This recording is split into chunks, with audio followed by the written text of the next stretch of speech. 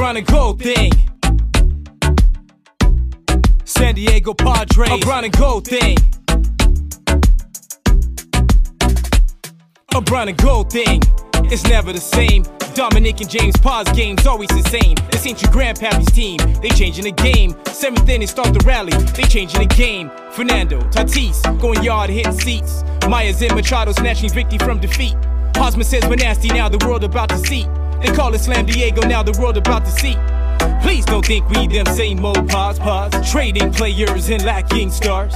Please don't think we them same old Paz, trading players and lacking a brown and gold thing. A brown and gold thing. A brown and gold thing. A brown and gold thing. San Diego Padres.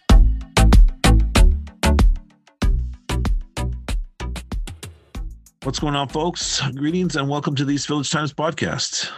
This is episode number 155, and we will be joined shortly with Mr. William Boor will be here. Just completed the Padres top 30 list. MLB Pipeline Senior Coordinator. First time on the show. It'll be awesome to talk to him. We are very excited. What's going on, Dominic? You've had a busy week there at ASU, right? Doing some Major League Baseball stuff for ASU. That's awesome, man. How you been? Yeah, I finally got to go to spring training as a credentialed media member that had been in the works for a couple of weeks now.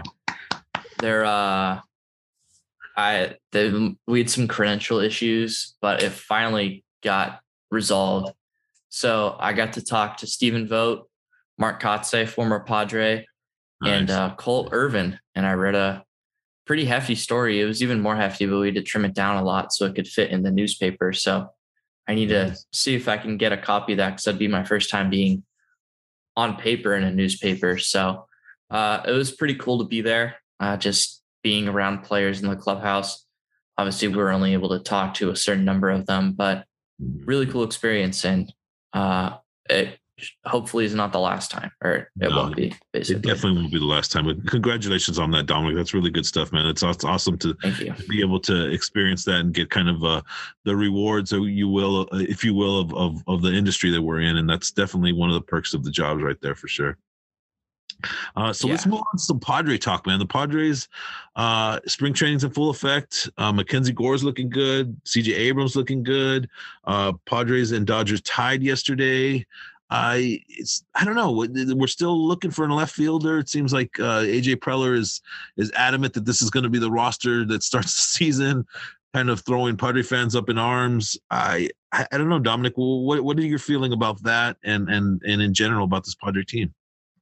Well, I mean, my one thing is the gripe with left field, but if they just kind of like platoon guys, it shouldn't be that big of a deal. But it's just frustrating that there's been so many missed opportunities, and that a lot of the reason that they can't go out and get a left fielder is because they're tied up with the two big contracts. Yeah. And even, I mean, Ha-Seong Kim's contract, which is not too big, but like it's something that is definitely restricting the Padres given their proximity to the collective bargaining tax threshold. So it's frustrating. Hopefully Jurickson Profar plays more like he did in that short stretch in 2020 that somehow warranted him getting $21 million. But Alfaro has also looked really good, and he played a little bit of outfield last year. Obviously, that's not his primary position, but if he can be a guy that kind of also fills in there, that wouldn't be the worst thing in the world too, if he plays like how he's hitting in spring training. So it's hard to look at that left field spot and just feel confident about any of the options the Padres are currently presenting. But outside of that, I mean, people have been concerned with how the Padres are hitting to start spring training. And obviously you'd like to see Will Myers and Trent Grisham, Manny Machado hit the ball a little bit better to start. But I mean, they've only been taking live reps for just a couple of weeks now at this point. Like, I think their performances in the next week and a half are going to be more indicative of what they're looking like going into the regular season, as they're getting more and more reps each and every day against actual live major league pitching, instead of just like random college guys or high school guys that they can like find at some parks. Yeah, no, I hear you. I don't know. It's interesting. There is a lot of question marks in regards to this team, but honestly, I don't believe AJ Preller's comments this week. In covering this team for the last 8 years, I've learned one thing, and that's AJ Preller does the exact opposite of what you think. And at this point, people are starting to believe that the left field position is Jurickson Profars and Jurickson Profars alone, or whoever else they want to stick out there. But in my estimation, they're not done. He's working the angles. He's trying to play coy. I feel like they're going to have to make an addition in left field. Maybe even for a reliever. I don't know. I don't think this team is done being constructed. But we'll have to wait and see. Like I say, AJ Preller is definitely someone that's difficult to predict. That is for sure. Let's move on to something that's a little more predictable, if you will, and that's talking about prospects. William Boris here, MLB Pipeline Senior Coordinator, just released the top 30 list for the Padres. We will be back shortly, and we will talk with Mr. William Bour. All right, folks, welcome back to episode number 155 of the San Diego Padres EVT podcast. Really pleased to be joined by William Bour, MLB Pipeline Senior Coordinator, responsible for the Padres top 30 list, which a lot of you have just seen in the last couple of days. What is going on, William? How are you doing? I'm doing great. We got baseball back, spring training. It's beautiful weather here in Arizona. I'm happy to join you guys. Everything's good right now. Yeah, it was a little rough there during the off season in the winter, getting baseball started, but we're here, and it's definitely an exciting time. So, William, tell us a little bit about yourself. How did you get involved in the wonderful world of prospect writing? Yeah, so I went to ASU like Dominic. Then I interned with MLB.com after that in 2013, and that was doing major league stuff. After that, I was still in Arizona. I kind of was a do everything kind of reporter for MLB, just filling in what was needed and everything like that for the 2014 season. After the year, my boss says, "Hey, there's this thing called the Arizona Fall League. Do you know anything about it? Would you be interested in covering it?" I had no clue what it was, didn't know much about it, but I'm a first, second year reporter. Your boss tells you to do something, you kind of do it. I go out there and I was like, oh, this is really cool. This is really fun. And then like the next year, seeing those players kind of make their debuts and start to develop into stars. And I was like, hey, I already know these people. I've seen them play. And that was kind of a cool experience. So then I kept volunteering for more and more prospect stuff, and eventually they just shifted me over there. Awesome. That's awesome. It's refreshing writing about prospects and kind of, like you say, discovering them, if you will, and seeing them play for the first time before people really know and they become household names, right? Yeah, definitely. I think it's cool to kind of be that guy who's like, oh yeah, I've known about him for 3 years and whatever, that kind of ego thing. But also from a reporting standpoint, it's cool because some of the features and some of the angles haven't been taken yet. Yeah. You find someone who either has a charity or has a super unique upbringing or whatever it is, you're either first on that or very early, and you're not the 50th person to write that Mike Trout likes the weather. Yeah, exactly. I hear you on that for sure. So compiling this top 30 list for the Padres, what goes into that? Do you do a lot of research? Obviously, you see a lot of these guys.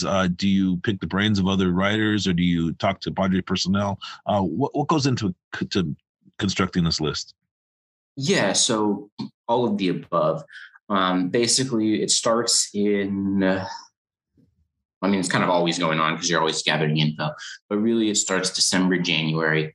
I put together a list of about 40, 45-ish, run it by some Padres people, get scouting reports on all of them, frankly. And then put that list in order, run it back to the Padres people and be like, hey, here's my order. Does this look right? Anyone need to go up? Anyone need to go down? Anything stand out? Then run it by some of my colleagues, be like, who's What do you guys think? A little more independent view, run it by scouts, agents, scouting directors, executives of other organizations, really run it by as many people as I can, see their thoughts on players, tinker with the order. And you're tinkering the whole way. Like I set my order first and then I start writing my reports. And frankly, as I start writing my reports, I'm like, you know what? I like this guy more than I thought I did. Or, oh, actually, now that I like kind of write this out, that curveball is not that great. Let's bump that guy down. So you're kind of always tinkering with the order, especially there's, groups in every list where, the difference between the 12th prospect and 13th prospect is probably not that much. The tough ones are like 30 and 31 because you want to get the guy on the list because there's certain prestige, so to speak, of that. But the 30th and the 31st prospect are kind of the same guy in a lot of orgs. There's not that much difference in their ceiling and everything like that. So there's spots where it's like really hard. But yeah, it's kind of a constant process of a lot of tinkering, running it by as many people as possible and seeing what you can do. Sure, you guys know AJ Cassavell, like talked with him a little bit through it too. Like, hey, what do you had different sources than me? Who have you heard from? Run this by them. And so stuff like that. So it's very collaborative. The two biggest stories in Padres camp right now have kind of been CJ Abrams and whether or not he can make it on the opening day roster and potentially be the starting shortstop, given the injury to Fernando Tatis Jr. and also the rebound of Mackenzie Gore. What have your two thoughts been on them so far, and how close were you to? I mean, CJ Abrams at this point is pretty clearly the number one prospect in the Padres system, but how close was Mackenzie Gore, who you have at Florida, being higher than that or even being lower than that? Well, Abrams is interesting because the tools are there. No one doubts the tools. He's very exciting when he's on the field and when everything's clicking. But as we all know, he got hurt last year. He's played 42 games at the AA level. That's kind of a make of it what you will. Is that enough to tell the Padres, like, hey, let's slow this down and let's see what he is? And I'm not talking like service time manipulation or anything. It's just literally it's 42 games. Let's give him a chance to breathe. Let's see what he can do at the AA or AAA level. Or do you say, you know what, Tatis is hurt. We know he's good. Maybe he struggles over 10 games over the first, 2 weeks, but we're prepared to deal with that. And let's just get him the experience and roll with it. Like, I think if he does make the opening day roster, you've just got to be ready. If he comes out and starts raking right away, great. If not, I think it's going to be important for Padres fans and baseball people in general to just keep in mind that he's only got 42 games at AA, and struggles, you hope they don't happen, but like struggles wouldn't necessarily be shocking. As for Gore was one of the trickier ones to rank. Now, to be fair, you asked him 3 or 5. Frankly, we do the top 100 first, is the first thing we do. And since we set the top 100, his ranking on the Padres list was kind of locked in. So I kind of had a buffer there. But he was one of the tougher ones to rank because we've got the potential. All his pitches, they can flash plus. We know he can be really good. But also there were those reports in 2020 that he was struggling with mechanics at the alternate site. Last year wasn't a good year. I saw him in the fall league and it was a mixed bag. He flashed his stuff where every now and then you would see it and you'd get excited and you'd be like, Mackenzie Gore's back. And then the next inning or something, it would be all over the place and you'd be like, darn. So he was a tricky one to rank, and we just got to see what happens with him.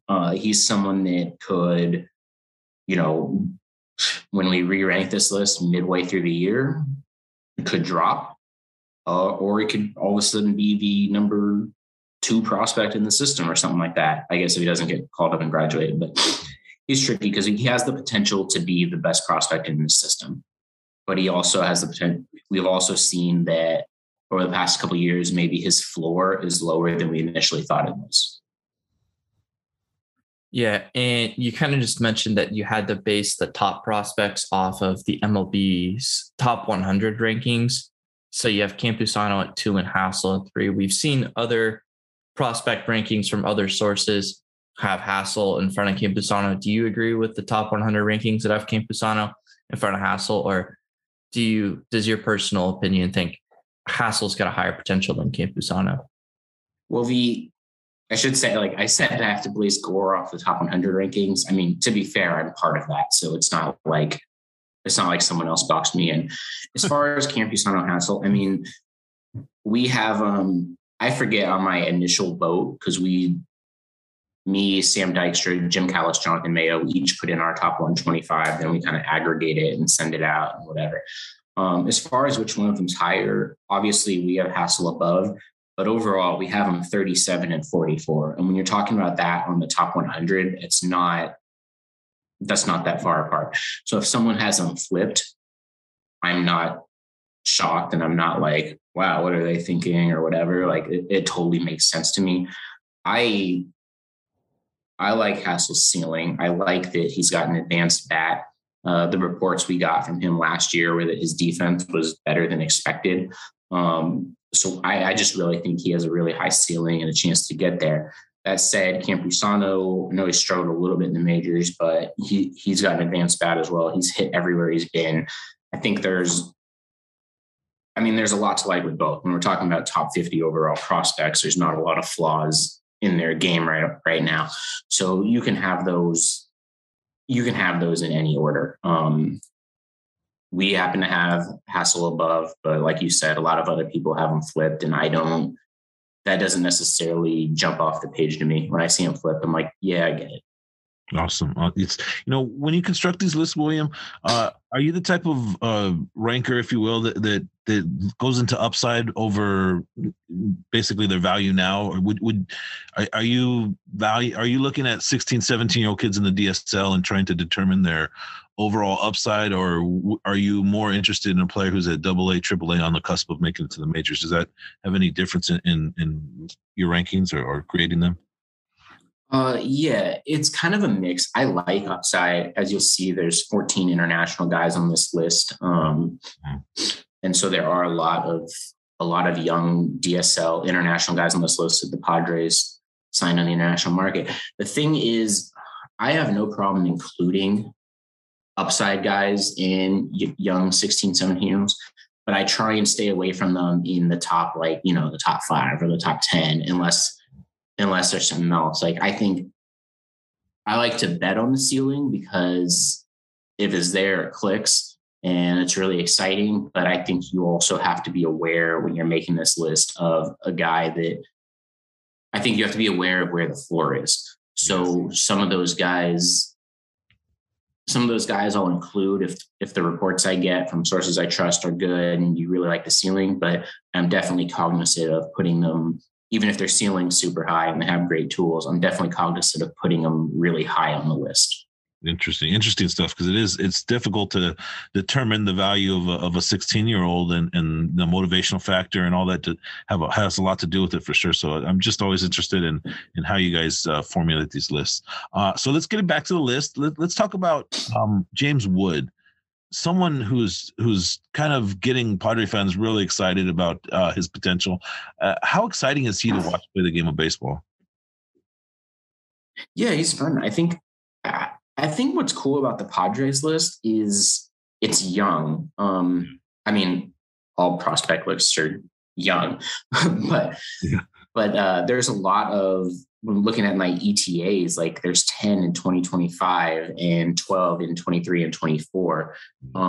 Wood is one of those 25 people, and he's intriguing because of the jumps he made prior to the draft. Going into 2020, obviously everything was weird there with the pandemic, but over his time at IMG and stuff, he really jumped. So I think when you see someone who is maybe on the rise and is already highly thought of, that's very intriguing. Comes from an athletic family, sister and dad played professional basketball, so you've got good athletic genes there. I think he's still developing a lot of the baseball stuff, but he flashes really good tools, above average arm plus runner. I think he's someone that is going to be really interesting to see as he gets more and more baseball experience, how he develops and how his skills refine and get further. We've only got 26 games of professional experience right now. So while he impressed in those 26 games, it is 26 games. And I think it'll be curious to see what he does over 100 or so games this year in a full season. All right, William. So sticking with the 2021 draft theme, let's talk a little bit about Jackson Merrill, someone whose home run prowess is being recognized by MLB, and his hit tool has also gone up. Can you give us a little bit about Jackson Merrill and maybe the upside on the young infielder?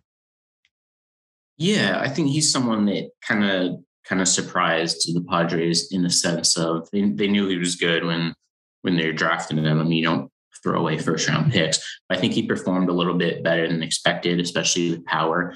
You've also got someone who's still 18 years old, so you have a feeling he's going to develop a little bit more power as he grows and kind of start to fill out his frame. But overall, he's a good hitter. He uses the whole field, has good timing, recognizes pitches well.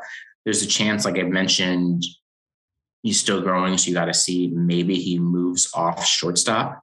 But he's got soft hands and good arms. So if he has to go to third or second because he loses some quickness, I think he'll still be fine, and he'll be able to play there as well if needed. Awesome stuff. Let's talk about Joshua Mears, someone who's dropped down to number 10 on the list, someone who's been kind of up and down, a lot of upside there, a lot of intrigue in the power, of course.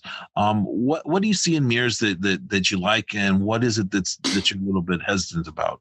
The power is what you like. The power is what stands out, and the power is what's going to carry him and make him a major league hitter. The thing that's concerning is the swing and miss.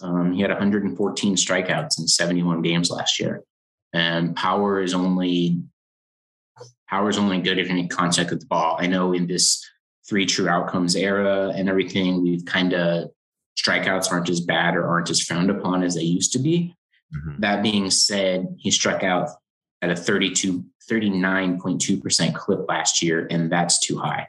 So if he's able to dial that back, then I like his chances better. Maybe that means sacrificing a little bit of the power, but I think that'd be a worthwhile trade-off. And it's not like he'd have to sacrifice so much that he becomes a guy who hits single-digit home runs. There's still plenty of power there, and he's still going to mash. But I think tweaking the approach just a little bit might be what's needed for him to kind of take that next step. His power is so intriguing, and he's going to get like the obvious Aaron Judge, Giancarlo Stanton comps, and hopefully the Padres can develop him into that type of player, or they could take advantage of his potential to be that kind of player in a possible trade. Reiss Knehr, he made his major league debut last year, kind of hopping in between majors and minors when the Padres needed innings. What kind of role do you see with him in the Padres going forward? Kind of how they used him last year. I think he's a reliever who can get strikeouts. I would like to see his command take a little bit of a step forward, maybe for some more high leverage spots. But I do think he's an effective reliever as someone who can get innings and get outs when the team needs it. Robert Gasser, lefty out of Houston last year, certainly impressed in college. You got him at number 9, just below Reiss Knehr. What have you seen from him so far early in his Padres career? He's intriguing because the fastball has it ticked up throughout his college career. But he is more of a command over stuff guy, which is fine. It works, but there's less margin from error there. And there's that being said, there's also less ceiling. I think he does get the majors. I think he's a solid rotation piece, but I think he's a solid rotation piece. I don't think he develops into an ace or anything like that, but I do think he can develop into a reliable starter and someone that you are confident trotting out there every 5th day. And moving on to a different prospect, let's talk about Justin Lang, who was traded to the Yankees this past, about last week, a couple weeks ago. Where would he have ranked on the prospect list? I mean, we're talking about triple-digit type fastball.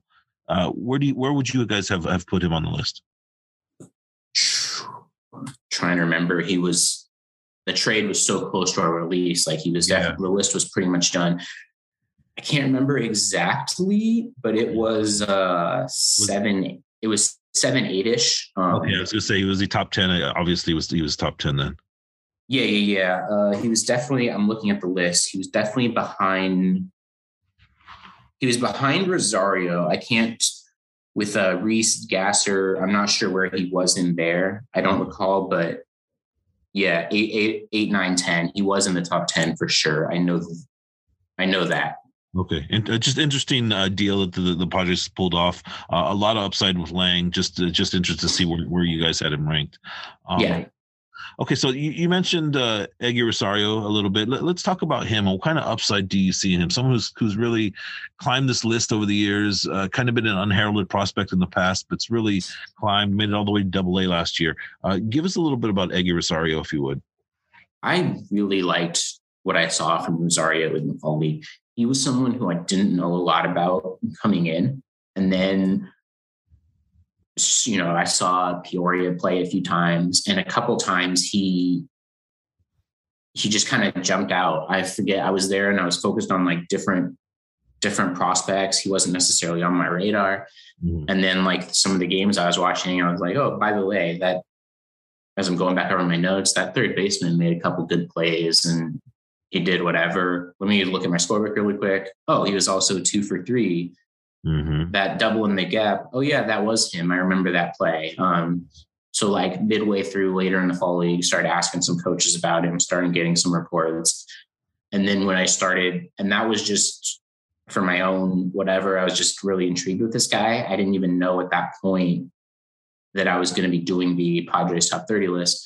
And then when it came time to do the Padres list, I made sure he was someone I asked. I was like, okay, I really liked what I saw in the fall league. I saw a really plus arm. I saw him play multiple positions. Like what's the deal with him? And then kind of the Padres and the scouts feedback that I was getting matched what I saw. And I was like, okay, this is someone that I'm definitely high on, and we want to make sure we bump up accordingly.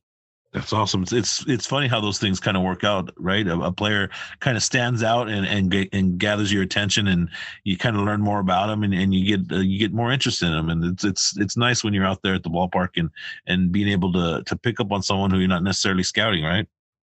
Yeah, exactly. Like there was, I forget the first game. I forget who I was like specifically looking at, but he homered, and I was like, okay, cool, that was impressive. And then like a couple innings later, like double off the wall, and I'm like, checking. I'm like, wait a minute, is that the same guy? Like that's back-to-back really good at bats.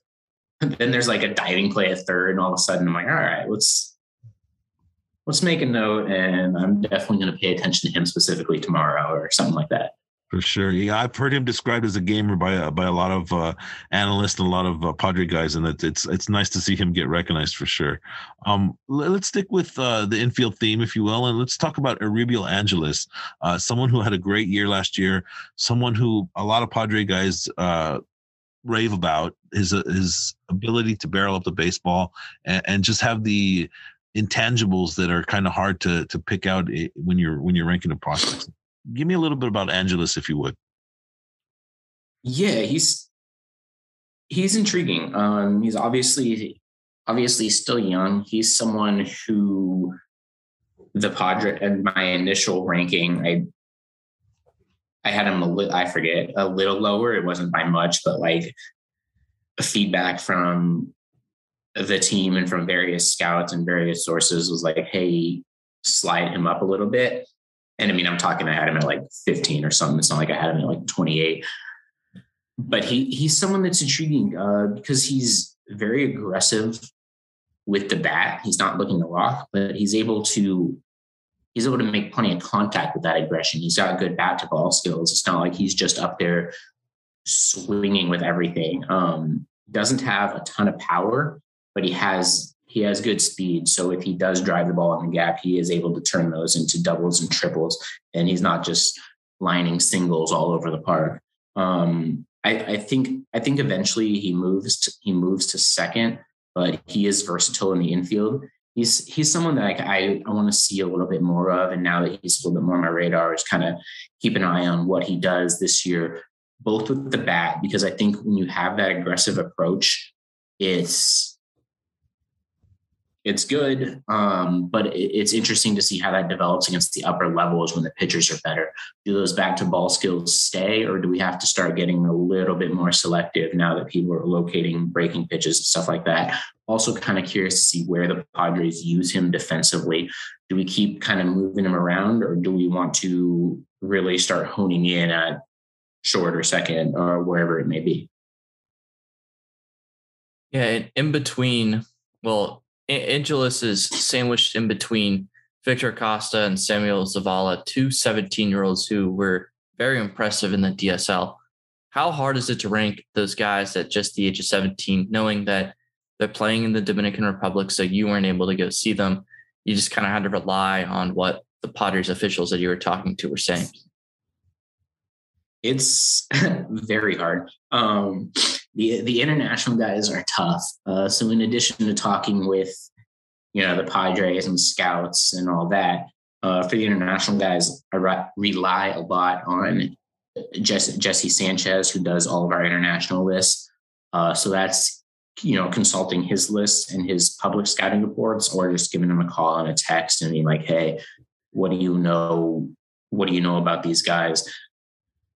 I think the international ones are tough because you like you said, you don't get to see them, and the level of competition that they're playing against is scattered. So even looking at the numbers, you're not really sure what you're getting. College guys, you look at the numbers and it's all college, but you also know maybe SEC has good pitchers. So like look at the hitters differently or whatever. Someone who's played in the DSL, like, the Mariners DSL team versus the Padres DSL team versus the Twins DSL team, like it's also varied. And then the players that like haven't even played in the DSL, but just signed, like a lot of that's just off of showcase and stuff. So the international guys are really tricky, and you've really got to trust your reports, trust your sources, try and get as many sources as you can to kind of corroborate some of the stuff, because you don't really know. And then be willing to adjust. Like the mid-season list, obviously I have no idea how it's going to look yet. None of these guys have played yet, but I wouldn't be shocked if there's big movement among some of those international guys, just because now we have a little bit more info. Yeah, and then another international guy, Jarlin Susana, yet to play, was a top pitching prospect in the 2021-22 international class. I mean, at 6'6", 235 pounds, he's already got an unreal frame, especially for an 18-year-old. I mean, what do you think the potential is for Susana? Because he's only 18. Yeah, like you said, the frame, he's someone that's already mid to upper 90s consistently, can touch triple digits. Wow. So he's kind of like we were talking about earlier. That's a really exciting ceiling. But as someone who hasn't played yet and just signed, that's where we talked about earlier about tempering where you rank someone like that, where it's a ceiling versus floor thing. And where I like betting on the ceiling and some of these intriguing international guys, but I also don't want to rank them too high because you just don't know, and there's a lot of risk involved. So that's where you get the 19 ranking on this. But I think, like I said, when you see that frame, you see someone who's upper 90s, can touch 100. You've got an upper 80s slider, a low 80s curveball. All that stands out, and that really is exciting. If that stuff plays the way we expect it to, he could definitely take a big jump at the midseason re-rank. Yeah, player development is going to be key for all these young players, right? I mean, whether or not the Padres can get the potential from these guys, it will be the key in their success or potential success. Let's talk about the 2022 ETAs. Of all of them, I was surprised to see funky left-handed pitcher Ethan Elliott make your list for 2022 arrival. What do you see in Elliott that you like right now? He had a big year last year, very deceptive with his motion. He's getting outs. What are you seeing from Elliott that you like? Like the fact that a lefty with kind of funky delivery, but I think the fact that he's been a consistent performer thus far, and he's got a nice slider that we really like, possibly his best off-speed offering, although the changeup's pretty good. I think the slider and the changeup fastball, I think that combo plays really well out of the bullpen, which is a quicker path to the majors than someone like, Gore, who they're going to want to bring up as a starter.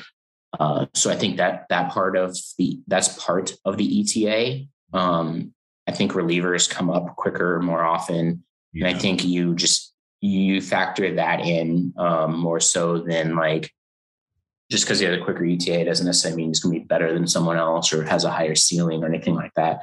For sure. Part of it is just lefty reliever with a nice slider is something that has a good role throughout a season. For sure. Let's stick in that relief department and talk about Kopps and Steven Wilson, pitchers who potentially could make their debut for the Padres in 2022. What do you see out of those right-handed pitchers that you like and potentially the value that they may possess for the Padres? Yeah, and I know when we were talking off air, you mentioned that you were surprised that Kopps had the 23 ETA instead of 22.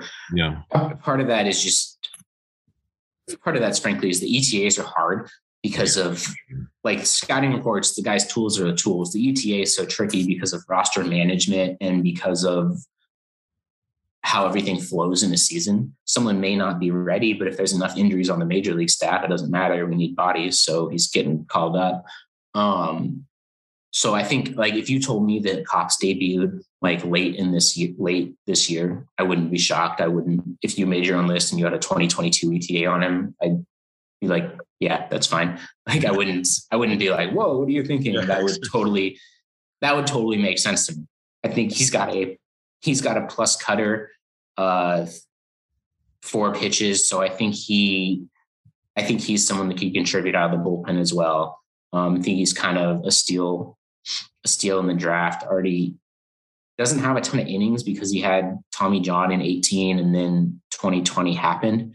So I think maybe that's something that could slow him as well. That said, this past year he was really, really dominant. So assuming that that's that guy and he sticks with that dominant self, he could definitely cruise up to San Diego pretty quick. Definitely. He's a slider type of guy, right? I mean, from what I've read, he's just slider to death. Yeah. The reports I got said it's a cutter, but yeah, cutter, slider. I haven't talked to him, but it's a mid-80s pitch with a lot of late movement. We're talking about the same pitch. You're calling it a slider. I'm calling it a cutter, but yeah, it's that mid-80s pitch that's breaking hard away from the right-hander. One thing that kind of shocked me was how low Tirso Ornelas was on this list. He's listed at number 28, projected to make it up to the majors at 2024. With Ornelas, I think we need to see a little bit more from the hit tool. He's someone that the lost 2020 definitely hurt. But I mean, he hit 217 in 19. That did bump back up to 248 last year in 21. But I want to see a little bit more. He made some adjustments to his swing prior to last season. Those turned out well. They paid some dividends. But he does have a tendency to sell out a little bit to get to his power, and that exposes some holes in his swing. He starts to sell out and try and hit home runs, and then that leads to overcompensating in other areas. So I just kind of want to see some overall consistency in his offensive approach, because when everything's clicking, he's really good. He sprays the ball all over the field. He can hit well. And I think that version of him is probably why you were surprised to see him where he is on this list, because when everything's right, yes, he does deserve to be higher on this list, but not everything's right all the time. Not that it is for any player, but at a more if he started playing at a more consistent basis, he's someone that takes a jump on this list. And then the only other catcher that you have on this list, with the exception of Luis Campusano, who we talked about earlier, is Brandon Valenzuela at number 21. What do you make of the fact that the Padres only have 2 catchers who are worthy of making MLB.com's top 30 for prospects? And what do you think of Brandon Valenzuela? To the first point, catchers are hard. And I think I wouldn't necessarily get too worried about that if I were a Padres fan, because you can make trades, you can do other things, especially if we don't know what's going to happen in the future with the automated ball strike system. You get something like that, and then framing and receiving isn't as important. So then now we just need someone who's got a good arm and can bat. And so I'm not necessarily worried about that. Plus people don't necessarily shift to catcher often, but people change positions. Like some of that stuff isn't too worried about. If you have enough talent in other areas, you go sign a free agent on a major league level, and it's fine. As far as Valenzuela, the player, added strength last year, you saw the power tick up. He doesn't have a ton of bat speed, but he does make good contact. He's a defense first. He is a defense first catcher. He's not someone that's going to be one of the best hitters in your lineup, but he's a switch hitter. That has value. That helps the team be able to play him every day, or more often than not, because you don't have to worry about matchups as much. For his age, he's an advanced game caller. He's an above average receiver. There's still room for growth there, but the Padres really like what they have behind the plate and what he's shown defensively, his ability to manage a game, talk to pitchers, and navigate all the catching aspects of stuff that is sometimes hard to find in younger players. Yeah, no, I've heard a lot of young pitchers rave about Valenzuela and love throwing to him. So it's great to see. Like you mentioned, the switch hitting ability is also a positive for him in the long term. So hopefully he's able to reach his ceiling for sure. All right, William, a couple more before we get you out of here. We really appreciate your time. It's awesome to be able to pick your brain a little bit. Right when this list just came out, basically. So when you're making this list, what players just missed out on making this top 30 list? Who would you have at your 31st, 32nd, or is there anybody who was, just barely, just not capable of making this list? Okay, well, would it be cheating to say Ray Kerr because he wasn't on it, and then when Lange got traded, he was? But okay, so I am not going to give an exact order because I don't want to be tied to anything when someone graduates. But plus, once the season starts, something may change. But my 31 to 33, 34 kind of range, and I said I was not going to give an order. Frankly, I don't even have them ordered. But the next names on my doc are Matt Batten, Matt Waldron, Jorge Ona, and then where is this? Jorge Ona, and then Edwin Bencomo. Okay, awesome. And interesting to know. Onya is someone who's kind of fallen off the list, if you will. Any consideration to Esteury Ruiz, someone who's been on the list in the past? His numbers obviously have been trending downward. He just hasn't been able to put up the power and speed that he once showed once the Padres initially acquired him. Any thoughts on Esteury Ruiz? Yeah, he's on my additional names tab as well. Okay. And that's just, this whole additional names tab is, let's wait and see. There gotta be room. Let's wait and see when there's graduations. But when the time of a graduation occurs, then we'll kind of see who's playing well, who's healthy, et cetera, et cetera. So the order I have them in now is very loose. And could change, like if Ruiz gets off to a hot start or something like that, then maybe he does become that 31. Maybe he doesn't. But I'm looking at the Padres list. I guess Campusano, like there could always be trades, Campusano and then Reese would be the only real quick graduations.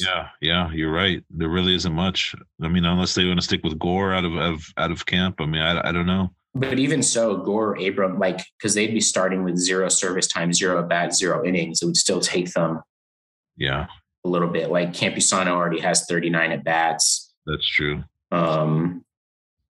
Reese has 29 innings, 31 days of service time. Like Gore, it would take a while to get 50 innings, which I guess would be good for my report of whoever becomes 31. Like we would actually get some significant minor league info on whoever that person turns out to be. Yeah, no, it's awesome the way you guys formulate this and have to have backup plans, if you will, and have someone ready to step in case someone graduates or traded or anything. So the amount of Google Docs that we have running at one time is insane. Yeah. And how many lines of info and stuff on it is pretty bonkers. I can imagine. I mean, you guys are the best in the business, or one of the best in the business, and we really sincerely appreciate you taking some time to talk to us, William. This William Boor, MLB Pipeline Senior Coordinator, just did the Padres Top 30 lists. Thank you so much for your time, William. We really appreciated it. Yeah, no problem. Happy to join you guys. Welcome back to episode 155 of the Padres East Village Times podcast. That was our conversation with William Boor, MLB.com, MLB Pipeline. He, of course, wrote the Padres top 30 prospect list. So it was really cool to get his insight. And we've had other people talk about their Padres prospect lists. They're all different, which absolutely nothing wrong with that. None of them are right, but none of them are always going to be wrong. They just get different information. And that's why it's really cool to bring all of them on to talk about that and get their different perspectives, because some of them have heard different things about other prospects. Yeah, it was great to pick his brain. And so fresh off the list being released, it's not an exact science constructing these lists, and it's always great to hear someone's I don't know, the way they develop it, the way they construct this list is always intriguing to me, and it's nice to connect with William and be able to, like I say, pick his brain and talk about a lot of these young players.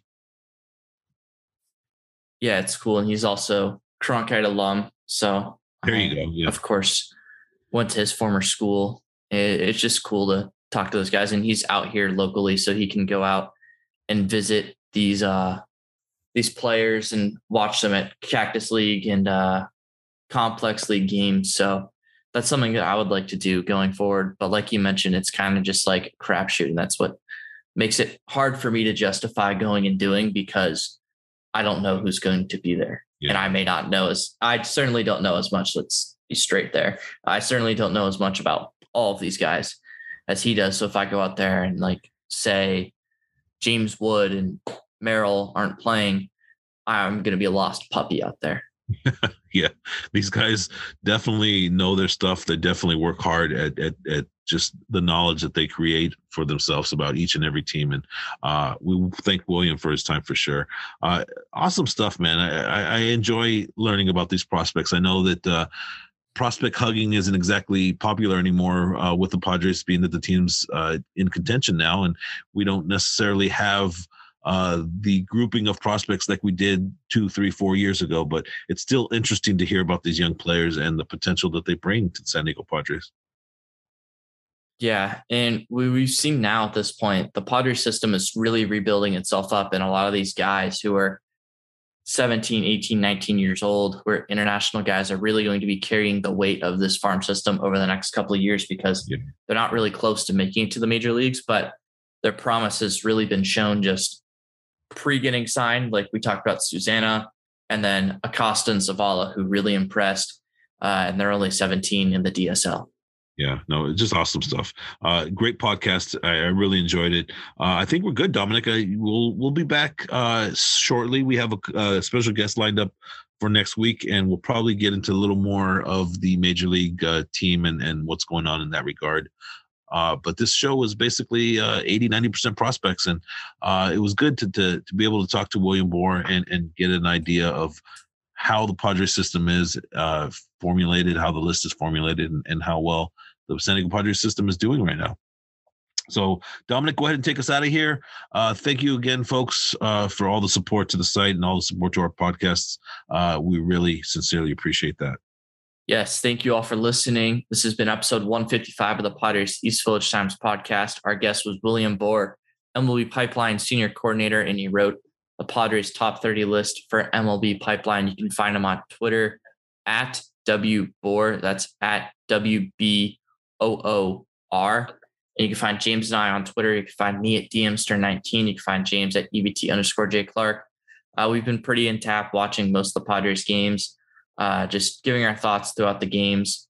We're not trying to push any agendas that we personally have. We're just trying to cover the team from an unbiased perspective. That's what we do at eastvillagetimes.com. So you can expect that throughout the rest of spring training and even going in to the regular season. You can find our work at eastvillagetimes.com, and you can find us on Twitter at EBT_news. Like James mentioned, got another podcast guest lined up that should be coming out some point within the next week. We thank you all for tuning in.